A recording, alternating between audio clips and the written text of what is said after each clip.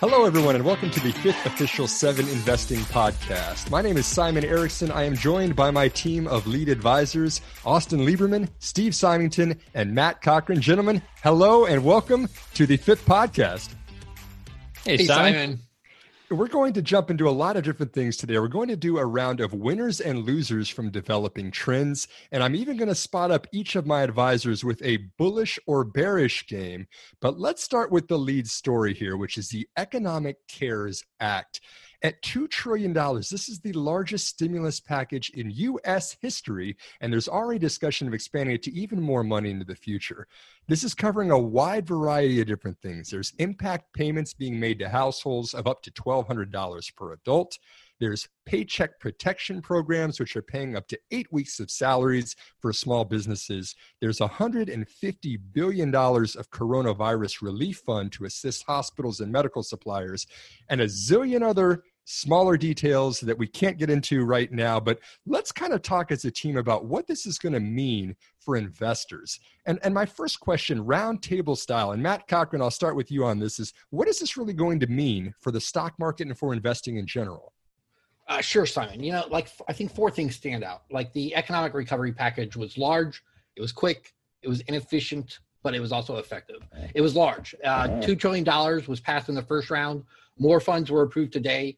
For context, the Recovery Act and TARP in 2009 was about $1.8 trillion after adjusting for inflation. The New Deal during the Great Depression, $826 billion after adjusting for inflation. So even after inflation, this legislation is larger than any of its predecessors. It was fast. It was passed within days after we realized we would need to enforce a quarantine, which would result in an economic shutdown. And anytime you have something this large and fast, it's going to be inefficient. And I'm not picking on any politicians or political parties. They were dealt an incredibly difficult hand. But a lot of small businesses that this money was meant for did not get the assistance they needed, while larger corporations with access to debt markets and universities with multi-billion-dollar endowment funds did receive money. That being said, it was effective, I think. The quick action contributed greatly to the market's rally these past few weeks. When news came out that the legislation was virtually guaranteed, that was the exact moment the market started to recover from its steep losses in early March. And today, Congress approved additional funds, which I think will further help. So I think it helped keep panic at bay, at least for the time being. I have nothing to say because Matt just covered everything that has to do with the CARES Act. No, I'm kidding. One thing I'm thinking about as an investor is, and I don't even know how to approach it, and I'm not sure that anybody does, is just, what does this mean afterwards? What does this mean after we recover from this eventually for the years and hopefully a bull market afterwards? Because we just went through, the longest bull market in history, I think people have called it. And for as long as I can remember, people were doubting it and saying it was only because of monetary intervention or intervention from the Fed. And I can picture having that same exact narrative in the years following this. So I'm just really interested to see. And for me as an investor, I'm just trying to do the best I can to stick to my process and stick to the companies that I was already interested in. I think that's actually something that's really important, is to note, like Matt said, the CARES Act was exactly what calmed investors' nerves. Apart from averting absolute disaster, however, I think it still remains to be seen whether the rally is actually sustainable in the near term, especially as earnings season approaches and investors are given a clearer picture of really the economic damage done by this pandemic. I wonder at that point whether the CARES Act will be enough, or if the economy requires more follow-on aid. They just approved more today, but more follow-on aid to bridge that gap until we see kind of more tangible signs of a true recovery. Definitely agree with all the points you all make. It seems like a lot of bankruptcies are off the table because the safety net's there, but we still might have some more uncertainty to go with it. Steve, like you said, there's more money going to this right now. Let's talk about the investing takeaway for this. Steve, if you can continue on that point, are there certain sectors that you think are really going to benefit from this with all the money being pumped into the economy? One of the things I pointed out a couple of weeks ago during the podcast you and I did, Simon, was any industry or sector that really makes it easier to work remotely or stay at home. Now, this isn't by any means a permanent thing, but I think there is a shift that has happened. You see a lot of companies have indicated that they will shift at least some of their employees to remote work. And I read an interesting take from the New York Post a couple of days ago suggesting that the CARES Act was effectively encouraging employees to stay at home rather than return to work. And that was thanks to a combination of their stimulus checks and generous unemployment funding that effectively meant they were making more in the near term than they would have otherwise if they were to return to the workforce. Now, certainly in the near term, that plays into the hands of companies that support internet infrastructure because the internet's basically being pushed to its limits as people are working remotely, and perhaps even restaurants as well. I think that are well positioned to handle takeout and delivery orders. That's something that's kind of on my radar as well. I mean, I've got to ask, how are people going to be spending those $1,200 checks, right? Is this something that's going to paying your mortgage and picking up groceries, or is this something that people are using and going to be bringing out and buying things online? And I think that that's going to ultimately influence which of these sectors is really going to benefit the most from it too. The other one that we haven't mentioned just yet is the healthcare industry, right? I think that we're going to definitely see a lot of healthcare workers, drug makers. These are kind of the heroes that we're seeing from this pandemic that we're in right now. And yet hospitals for years, decades now, have been losing money or barely breaking even. And I'm hoping that something from this that could be positive would be helping hospitals get those economics a little bit back in line. Matt, Austin, any other thoughts on sectors that might benefit from this? Sure. Just specifically about the CARES Act, I think you have to take away that the airline industry is a big winner. Just a month ago, we were talking about possible bankruptcies in the airline industry. We're talking about cross-country flights with rows of empty seats. But for better or for worse, the major U.S. airlines received a lot of assistance in this package, and the industry looks like it's going to emerge relatively intact. Just a quick rundown to get a feel for the scope of the assistance they're receiving. Alaska Airlines is receiving $992 million in payroll assistance. American Airlines and its affiliates, $5.8 billion. Delta, $5.4 billion. JetBlue, $935 million. Southwest, $3.2 billion. United Airlines, $5 billion. And, remember, that's a combination of both grants and loans, but the airline industry certainly benefited tremendously from the legislative package that was passed. We're starting to see some companies report earnings, which is going to be really interesting. I feel like the amount of money that people are getting probably isn't enough to spark big purchases. So these are things like automobile purchases, home purchases, things like that. But I feel like, and I believe we'll see this through earnings season, it's enough to keep some home entertainment type subscriptions, things that are kind of monthly subscriptions that don't feel like huge lifts. I think we'll see those keep up, but I wouldn't be surprised if we see some large purchases tick back for a while as people look for some security, try to save money, react to unemployment potentially. So that's something that I'm watching out for is things like automobile industry, homes, and large purchases like that to see if those industries take a hit. Sure. And then last question as we kind of wrap this topic all together is, and Austin, we'll start with you on this one. Is this impacting your investing process in any way, being that we've got $2 trillion going into the economy? I'm trying not to let it. It's hard to know whether it is or not, right? Even subconsciously, like if we don't even realize that it's affecting us. From a personal standpoint, I'm trying to keep things the same.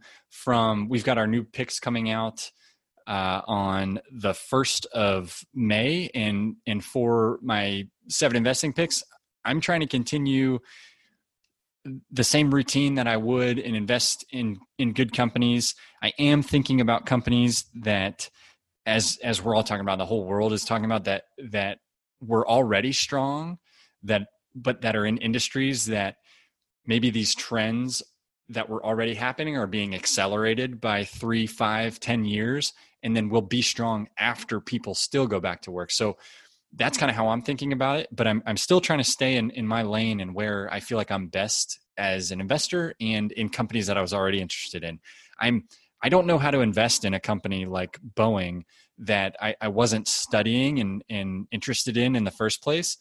And I'm not going to go in that water just because the company was down 50 or 60%, because it's just not my competency.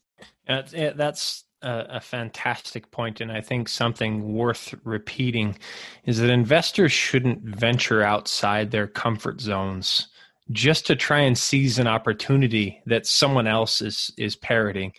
And we get a lot of questions on social media about these kinds of, hey, what about this company? And I don't think people should be afraid to say, that's outside my wheelhouse. And I've done that several times over the last few days, even, where people are asking about companies that I am utterly unfamiliar with. And I'm going to echo your sentiment that it really hasn't changed my overall long-term stance. I will say I'm definitely more cognizant of risks facing certain industries that felt much stronger leading up to this crisis, and companies that were well positioned to weather it. I'm watching closely for some of the market's more pronounced opportunities that arise from this, especially as earnings season comes along. I think we're going to have some drastic overreactions to both the positive and negative side, but it really hasn't changed my stance as far as how I'm investing during all this as well. Yeah, and I just have one more quick thing to say is there will always be companies and some of the best performers that I'm not invested in and that we're not invested in, and I try to do the best I can not to chase those companies. We're not going to own all the companies, and we're going to miss probably some of the biggest returners, but a lot of times those companies are micro caps or companies that I wouldn't feel comfortable investing in anyway. So how much of that return would I actually be able to hold the company through? Probably not a lot, because I would get uncomfortable. And so another thing I'm trying to do is just ignore those companies that are out of my zone that I see like rocketing, and focus on the companies I know, and we can still make great returns that way, and we will. And so just being happy with returns from the great companies that I can be invested in. Yeah, and I certainly agree with you guys on all of those points. One thing that for me as an investor that I think is a little bit more pronounced right now is it's going to be an interesting income statement for most companies for 2020. I mean, think about what the line items are going to look like, especially on the payroll. There's so much labor costs that now with this payment protection program, you've got a safety net that the government has provided for companies to keep people on the payroll. But still, you see the unemployment claims coming through. It's a mess. The economy is in a mess, and companies are doing the best that they can. But I think that this does accelerate what we've kind of talked about as the gig economy. Contract labor, things like that, where companies are. How do we come out of this on the other side? What does the American economy look like now that so many people have applied for unemployment and other things like that out there? I think that that's going to be an interesting income statement for the S&P this year. Yeah, really good points. I mean, I think it's really important to stay within your circle of competence for sure, and just wait for your pitch. Like a lot of analogies can be made to Ted Williams, who just swung at pitches in the not just in the strike zone, but in pitches in certain parts of the strike zone. As far as whether this has changed my investing approach, I think I'm still trying to work through that. It's definitely accelerating some trends. I'm trying to understand how much it's changed the long-term investing landscape. Definitely more cautious when it comes to certain sectors.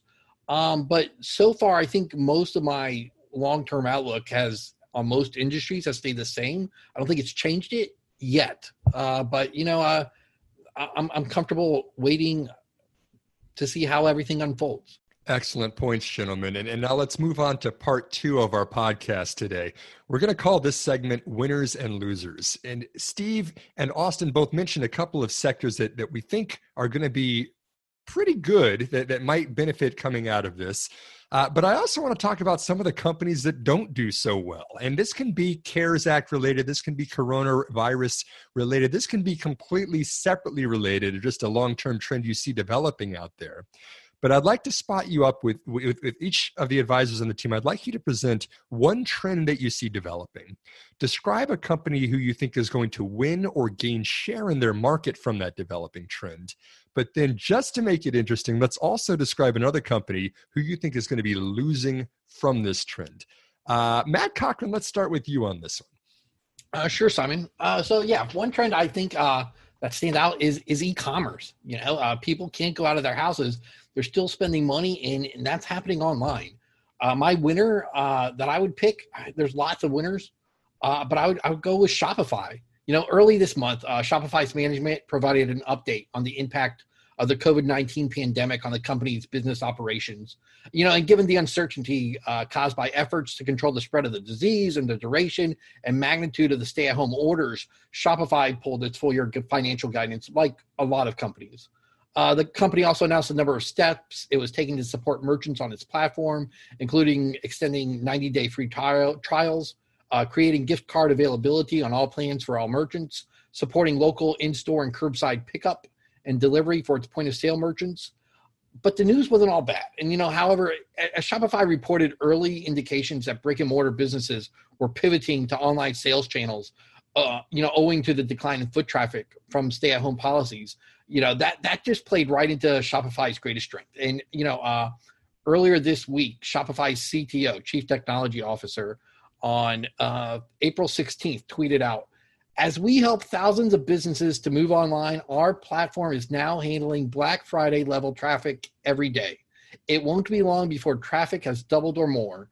Our merchants aren't stopping, neither are we. We need to scale our platform." And then he included a link to Shopify's jobs page, their listings for their hiring. And to remind listeners, so he harkened back to how Shopify performed on Black Friday. To remind listeners how Shopify fared on Black Friday in 2019, the company reached peak sales of $671,000 per minute on its platform this past Black Friday. Now, look, that's not to say Shopify's great success has not been priced into its share price. In the last month, the share price is up 67%, and that's after today's decline. That gives it a price to sales ratio of about 42. But I have a position I'm holding. I probably am not going to add more at this price, but that company is really firing on all cylinders. Now, as far as a loser, I'm going to go with eBay. And so, look, there are other more obvious losers in retail. I could highlight legacy department stores on life support or struggling mall REITs who can't get tenants to pay. But that seems really obvious. But let's take a moment to look at all of eBay's missed opportunities the past 2 decades. If you go back 2 decades, it was the e-commerce powerhouse. In its most recent quarter now, its total revenue was down 2% year over year. And that's against the backdrop of domestic e-commerce sales in the U.S. rising 17% last quarter. So e-commerce sales rose 17%, eBay's revenue down 2%. Now, eBay could very well score a temporary spike as a result of this pandemic, but long-term, this company has missed many opportunities. It acquired PayPal early in the game to facilitate payments, but they never let it grow into the payments powerhouse that it is today until after it was spun off. It bought an 18% stake in Mercado Libre, the South American e-commerce and fintech platform, but they sold it in October 2016. And since then, Mercado Libre shares are up 225%. But worse than both of those things, it never had the imagination to grow into something more. For just a few examples, it never developed a fulfillment network for its sellers. It was always happy to outsource that. It never developed a marketing platform for its sellers, et cetera, et cetera, et cetera. We could go on. And the end result, eBay has allowed competitors like Shopify, like Wix, like Fulfillment by Amazon, and many other niche online marketplaces to thrive while it has floundered. And, I've heard a lot of anecdotes this crisis about what people have bought from different online platforms. I don't think I've heard one about what someone bought on eBay. And the last 3 years, eBay stock is up a mere 11%, and that's half the returns the S&P 500 has realized. So my loser, I'm going to go with eBay. Good trend. Matt Cochran going with eBay as the loser, Shopify as the winner in the e-commerce trend. Austin Lieberman, what have you got as your winners and losers here? Yeah, and so this kind of backs up to what Matt was just talking about. The industry I want to focus on is companies' digital presence, and there's a lot of companies that are in different industries that have great digital presences, and then there's the companies that provide the infrastructure that enable companies to have that. And so there's a couple huge ones, right? And these are these are the big cloud providers from it's Amazon Web Services from Amazon, Microsoft Azure from Microsoft, and then Google Cloud Platform from Google. That's kind of the big cloud computing backbone, the backbone of cloud computing. But then there's this new-ish trend compared to cloud computing that's edge computing, and there's a couple upstart companies that are much smaller than Amazon, Microsoft, and Google. One of them is already on our scorecard, and so in the interest of our paying subscribers, I don't want to share that one publicly. If you want to know what it is, start a subscription, you'll find out. It's doing pretty well on our scorecard. But one I will talk about is Cloudflare. Ticker is NET.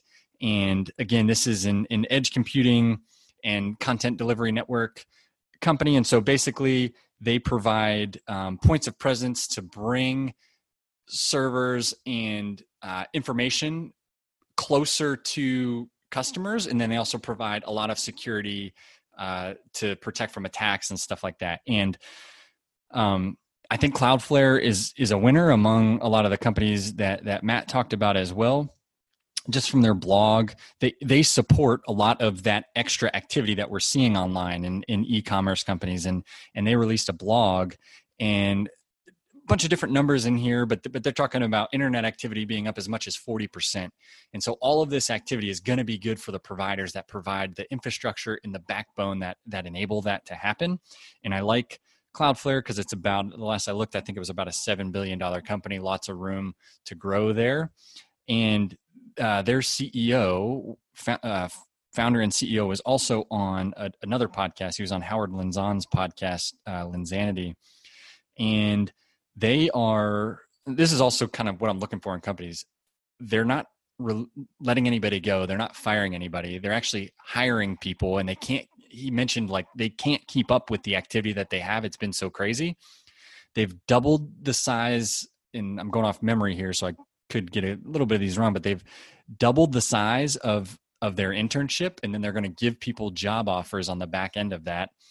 And he just continued to comment about how busy they are, how they've doubled down on the work that really matters for them, and how he thinks that his team is just so proud to provide the backbone of these services. And he actually mentioned telehealth, and he didn't mention the company specifically, but he said there was basically a large healthcare company that onboarded their doctors and got them all set up on a huge telehealth network to get them ready to go. And I think it was like something like 20,000 doctors or some huge number to enable telehealth. And so Cloudflare, they were important before this happened. They're going to be even more important now. And I think they're going to be a major winner for a long time. Loser, I think it's going to be the companies that in general just don't have this digital presence, and they're not, they're kind of using legacy providers. And so I'll throw one out there. IBM just reported numbers. I think it was today or maybe yesterday. And I don't have their numbers in front of me, but it wasn't a strong quarter. And I've seen all kinds of things out on the internet about how much they've done in buybacks and how poorly the stock has done over time. IBM feels like one of those legacy providers that is kind of doing things the old way. And so to name a company, I think IBM is not in a position of strength moving forward. Absolutely. Well, Austin Lieberman, definitely one of my favorite cloud computing advisors and analysts out there, says digital presence being his trend. He says the winner is edge computing companies. He mentioned Cloudflare. NET is the ticker for that one. And then the legacy players like IBM could be the losers. Last but not least, Steve Symington. What do you think? I'm going to pivot over to the automotive industry. It seems hard to pick a winner here because all these auto companies are getting crushed right now. Austin mentioned earlier that a lot of those bigger purchases are going on hold. But I think a winner here is, and I may gain as many friends as I do enemies from this, but Tesla, I think, wins in the process here. And I really do, think that Tesla wins in that they entered this with a clear lead over traditional automakers when it comes to electric vehicle technology, particularly in the realm of battery development. It's hard to argue that Tesla didn't have a lead when it came to those batteries, and even when it comes to self-driving technology. But I think this only helps them extend that lead, particularly as conventional auto companies work to balance their own electric vehicle initiatives with this stunning near-term disruption to their cycles and their legacy businesses. Now, take Ford, for example. Now, I'm not going to single out any particular loser, but I might say that traditional automakers in general are going to lose from this trend. But look at Ford. They had to borrow more than 15 billion. I think it was 15.4 billion from their credit lines last month. And that roughly doubled their cash position. I believe they said that should give them enough cash to sustain the business through at least September. But they're burning more than $1 billion a week just to stay afloat. And I think anything that damages traditional automakers' ability to invest in next generation electric vehicle technologies only helps Tesla extend their lead in the process. And I think that it helps Tesla that they're so early in their long-term growth story that they really haven't ramped in earnest when it comes to global electric vehicle sales. And this whole cycle is still so early. And that's not to say Tesla's not losing money either. They're getting hurt by this. They entered this whole debacle with around $8.6 billion in cash on their balance sheet last month. And that was after they raised $2 billion through that really luckily timed stock offering. They raised about $2 billion, and you predicted, Simon, that would happen even after Elon Musk suggested they didn't need it and they wouldn't do it. But that should give them enough breathing room to survive at least a couple of quarters, even if they had zero sales. And remember, before all of this, they turned cash flow positive, and they were showing really significant signs of operational improvement leading into the downturn. And I think once the auto market rebounds, any scenario that really held back the progress of legacy automakers in the meantime will have been good for Tesla. I don't have a position in Tesla, and I'm not looking at it as a recommendation of mine for Seven Investing. But Elon Musk is just so smart. Like he does exactly what needs to be done at the right time. And look at the company he's built. And I saw something, I forget who tweeted out, but it was a retweet of Larry Ellison from Oracle. And I think it was at like an Oracle conference. And he was basically just talking about how smart Elon Musk is and how annoyed he was at some of the financial journalism out there of people like basically questioning Elon Musk on what he was doing. And he's like, the guy lands rockets, his company lands rockets on moving platforms in the ocean and then reuses them to send them in space. He's like, what have you done, reporter who's telling Elon Musk he doesn't know how to be a CEO? And obviously there's things like CEOs need to be kept in check, right? But it's just incredible. Like Elon Musk in Tesla, I think he's a master troll too. He says things that give people room to doubt him, and then he ends up getting proven correct in the end. And for all of his outlandish goals and targets that they lay out there, I think it's a matter of setting high expectations and nearly impossible expectations to achieve slightly less impossible feats in the end. So I like Tesla. I hold a position. But Simon, this would be a good time to throw out the email in case anybody wants to send hate mail your way.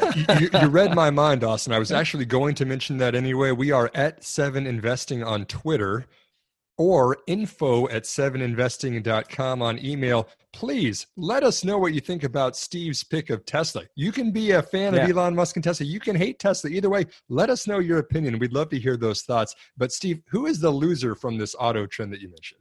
Traditional automakers. I think Tesla wins, and I think everybody else loses. And that might even extend to competing electric vehicle makers who are other pure plays. I think everybody has a hard time keeping up. So, hey, feel free to disagree, everybody, at me. Come on. I will chime There's in.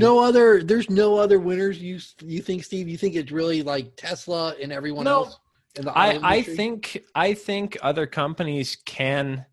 I mean, I think there's room for multiple automakers to succeed. But look at Volkswagen. They're not changing their long-term plans. What did they say? They're going, is it an all-electric cast basically by 2026 or something like that? But I think the key is that everyone else is being slowed down. And this is costing traditional automakers billions of dollars weekly. And it's costing Tesla too, but they're earlier in their story, and I think they win. So without doing any research at all into the auto industry, one company I think could win, and there's a helicopter flying by right now, which you all might hear, I can't hear it. is Ferrari, ticker RACE. Just because I think the people who aren't going to be hurt as bad by this are the ultra wealthy and ultra rich, and that's the customer base of Ferrari. And so I think that, in the end, they'll probably end up okay. So that's an interesting one too. Again, I agree. No research. I haven't looked at their financials. Good call. Yeah, I agree 100% about Ferrari. It's almost like they're not even really a car company, though, to look at them. They're just a luxury company. But yeah, Ferrari's an amazing company. Well, like we said, send us your thoughts in. I will say that Steve did go on record and publicly call Tesla a undervalued opportunity when everyone else thought the company was going to go bankrupt and they thought he was crazy. And then Tesla skyrocketed over the next 6 months and next year. So that was about $200 a share, maybe. That's right. Yeah, I think. But hey, they've climbed, but they've certainly gotten hurt since then. Matt, did we didn't skip you? Did you? No, we didn't. Who hasn't talked about their trends and losers yet? Well, Steve, I'm going to jump in and give mine as well, just to round this out with a fourth trend. And I'm going to go with the media industry, which is one that we've kind of seen this happening over a period of several years now. Movie theaters are just kind of losing traffic. We know that Netflix was a huge winner from streaming early on for subscriptions. And now anything that's streaming related is headline grabbing and thriving, it seems. Every company that used to have a presence on cable TV bundles now wants to have their own over-the-top streaming app. And this is a huge trend that's going on right now. I think my winner from this is Disney, which is, again, another controversial topic. We could probably have a two-beer conversation on this one as well. But Disney has got a cash cow with ESPN, which was always being paid through affiliate fees with those cable companies, right? So the average subscriber, when you take all the money that Disney has gotten from ESPN over the years and break it down on a subscriber per month, they were getting about $11 in affiliate fees per subscriber of cable TV every month. And that's huge. That's an order of magnitude larger than almost any other channel out there in cable TV. Everybody wanted live sports. And so Disney has gotten smart and understands they're going to keep their cash cow as long as they can, but they've also started to play around with the idea of offering these over-the-top streaming apps. You can watch on iPad, you can watch on your computer, you can watch on a connected TV however you want to. You've got ESPN Plus, which is $5 a month, which is one that's incredibly popular. And so there's a handoff that Disney can have from its media networks group so that it's not losing those profits over time. And the other thing that really I can't not pay attention to and double underline is the success of Disney Plus. I mean, in 5 months, this is a group that's now got 50 million subscribers compared to the 83 million that it's taken so many years to get with ESPN that is slowly declining. You just see this accelerated growth of Disney Plus, obviously a huge success. And the beauty of it is a lot of that is leveraging already existing legacy content that Disney isn't even putting production budgets in. It's just that you want to see Frozen and Frozen 2 because your 2-year-old is asking for it all the time. You fire up Disney Plus rather than putting it on the VCR or the DVD player. Disney, to me, is a company that has handled the transition in its media group from cable TV to streaming incredibly well. And I think my loser in this same trend is really these, what I would call independent movie studios or independent content providers, ones that haven't quite done as well with managing that transition to over the top. And the company that I'll mention is Lionsgate Entertainment. This is a company that merged with Starz a couple of years ago, so they do have some content that is popular out there, but they just haven't had the offset of the decline that they've seen from those legacy assets. So, for example, Starz lost 5% of its American subscribers, which was 1.2 million people last year. They didn't supplement that with a over-the-top solution with Starz. They tried to balance that off with international growth. But I think that these independent studios, it's just a harder game for them because there's only so much time that we have to watch TV every day and every week. And with only so much time, and now the onus on us to sign up for these independent over-the-top solutions, you're only going to sign up for a couple. You're not going to go out and sign up for 20 of them like you had in bundled cable with the TVs, all the channels together. You're going to sign up for maybe 3 or 4 or 5. And I just wonder, for a Disney Plus, that makes a lot of sense because it's got such a wide library of content, not even in Disney's content. I mean, now you've got 21st Century Fox, you've got Hulu, you've got a whole bunch of different assets that they brought on the same roof. I think that something like that, content is still king. And I'm going to go with the House of Mouse as the winner and Lionsgate as my loser. Simon, how do you weigh the positives that Disney Plus is showing, like with their amazing subscriber growth, against the negatives of the parks being closed, movie theaters being closed? How do you weigh those two in your mind? That's right, Matt. So Disney kind of has 4 divisions within Disney, if you will. There's media networks, which is kind of the stuff they've traditionally gotten those affiliate fees from cable networks. You've got the parks, which, like you just mentioned. You've got the studios, which they're releasing movies, stuff like Lucasfilm, any Disney movies out there. And then you've got the direct consumer and international. And so this is a constant balance when you get a large enough company like Disney is that's consolidating. It's got to kind of balance, where the costs go, where is everything going to balance out for this? But there's no doubt that they have spent very heavily on the over-the-top platforms and building those in recent years, right? Like BAMTech for ESPN, over-the-top sports things, Disney Plus, over-the-top content. The parks, I really can't see a positive that's come from the coronavirus shutting down the parks. That's all negative. There's nothing good that's come out of that from Disney. But I do think that the media group, at least, which is where Disney derives most of its profits, it's still going to continue to cash cow that as long as it can with the cable networks and have a much softer landing as it offers other solutions. Okay, guys, so some great topics there about the winners and losers from these developing trends. Again, Matt mentioned e-commerce. Austin mentioned companies with a digital presence. Steve mentioned the automotive industry. I mentioned the media industry. Please, again, we're at 7investing on Twitter, info@7investing.com. Please chime in with your thoughts on any of these topics, as well as your opinions on Elon Musk being brilliant. Now, in our final segment of the podcast today, this is something that I'm going to really enjoy, at least much more than my other advisors, because I'm going to actually key them up with a topic, a conceptual topic that they're going to have to tell me if they are bullish or bearish about. Bullish, of course, means they're a fan of it. They're positive on this. They think that this is going to gain momentum in the future. Bearish is they're negative. They don't see it playing out quite as well. And we're not talking about individual stocks here. We're talking about concepts. And just to set the record straight, they have not seen this list yet. So this is off the cuff, and you're getting the truest response from them. Gentlemen, are you ready for the game of bullish versus bearish? I was born for this. Let's do it. Okay, I'm going to start with you, Steve Symington. The first question is with regards to Alphabet. Alphabet, of course, one of the largest tech companies on the planet, but has built its empire traditionally around advertising. But they've started in recent years to start placing what they're calling other bets, which is outside of their core competency.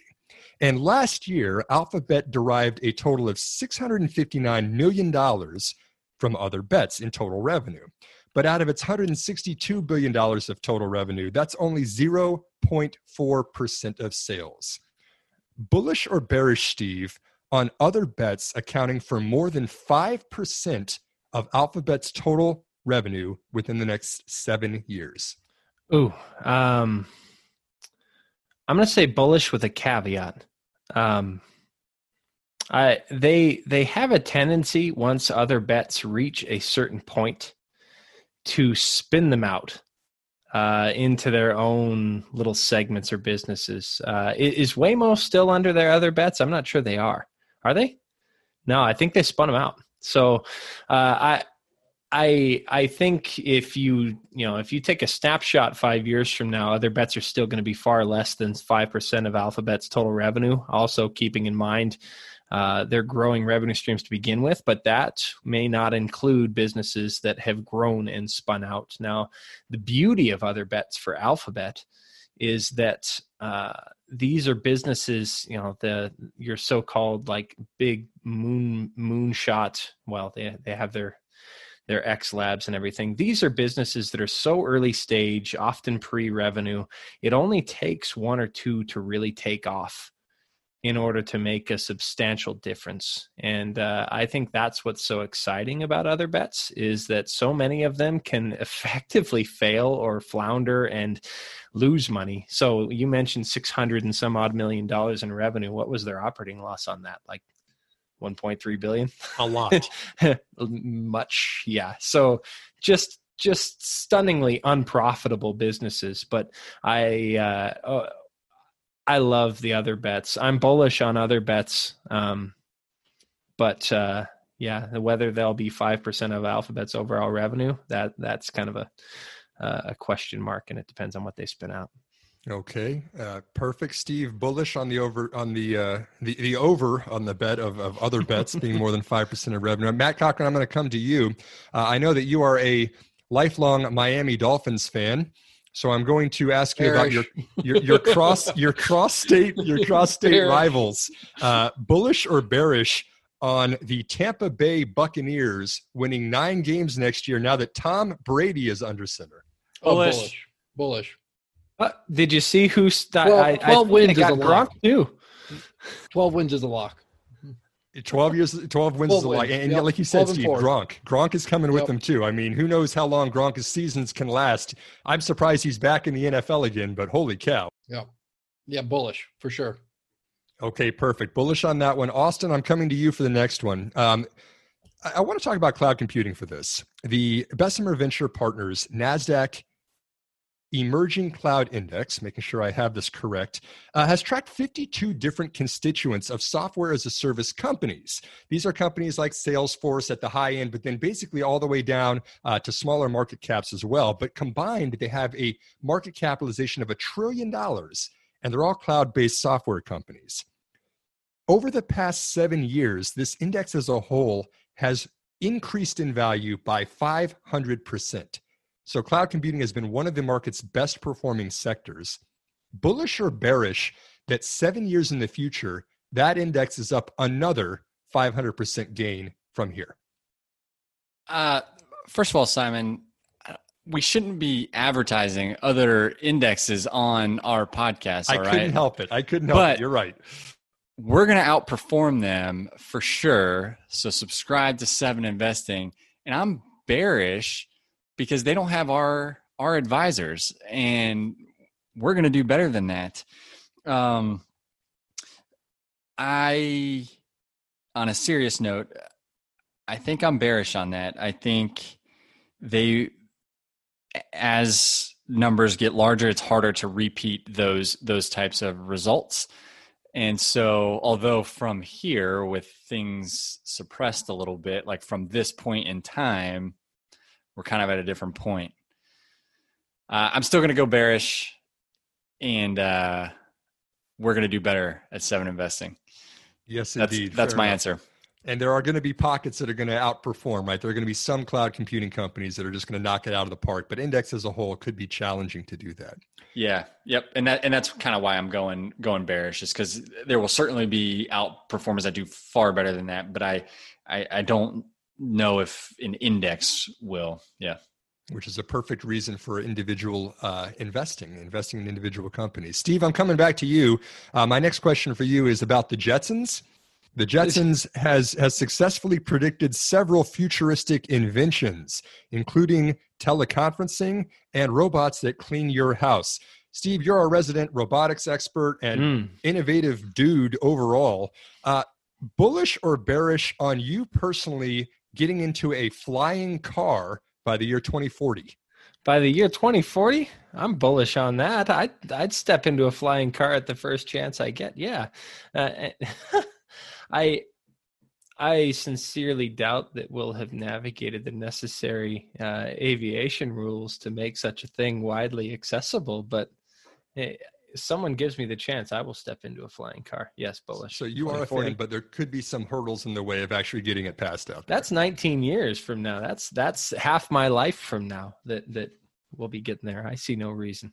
Fair enough, Steve. Matt, coming back to you, based on the website blockchain.com, there were 310,000 confirmed transactions that took place with cryptocurrencies just 2 days ago. That was for a transaction value of over $1 billion.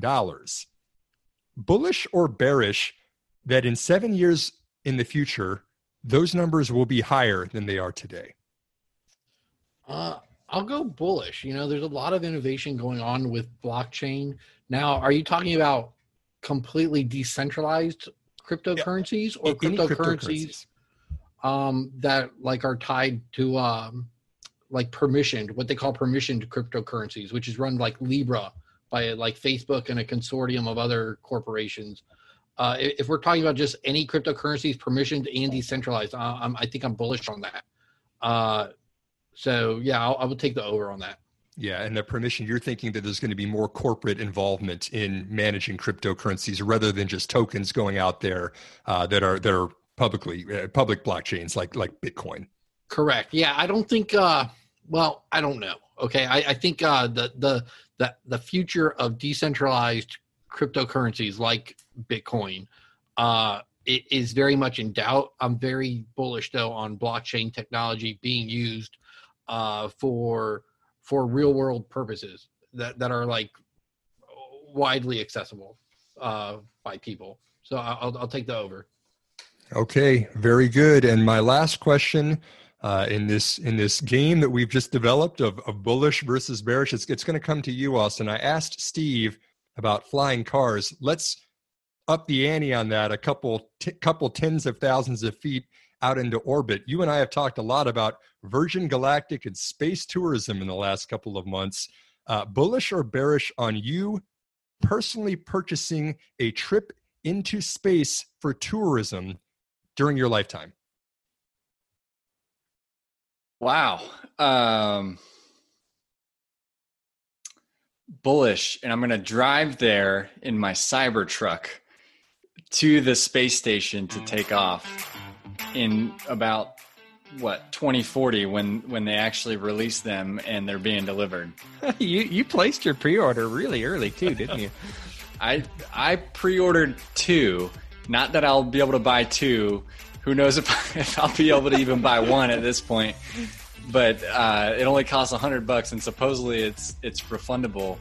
And if nothing else, I heard of people selling their pre-orders in Model S's for like a couple $1,000s, and so that's kind of my backup plan. But I did they've got like different motors, and so I wasn't sure A, if I was ever going to get one, and B, like what motor we want. So yes, 2 pre-ordered Tesla Cybertrucks. If you want to buy my spot, hit me up at 7AustinL on Twitter. Very nice. Well, once again, thanks for tuning in and listening to our predictions about the future, ranging from flying cars to space tourism to the Tampa Bay Buccaneers. Thank you to all of my lead advisors for joining me here on the 5th 7 Investing podcast. And please let us know what you think. Give us your thoughts about the future for this. Go ahead, Austin.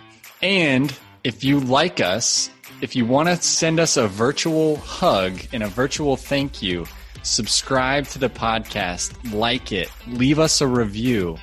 It doesn't have to be 5 stars. I don't know if we can ask for a 5-star review. I don't know if that's legal in the podcast world. Leave us the number of stars you think we deserve. But in all seriousness, that stuff really helps us get discovered by other people. We really want to just reach and help and educate as many people as possible. We certainly appreciate your virtual hugs and your feedback as well. Thanks again for tuning in. Again, our website is 7investing.com. We are at 7investing on Twitter. We are here to empower you to invest in your future. We are 7investing. A reminder that people on this program may hold positions in the companies that are mentioned. Buying and selling stock carries financial risk, which could include the loss of capital. The views in this program should not be taken as personalized advice. And before acting on any of the information provided, listeners are encouraged to consult with a financial or tax professional.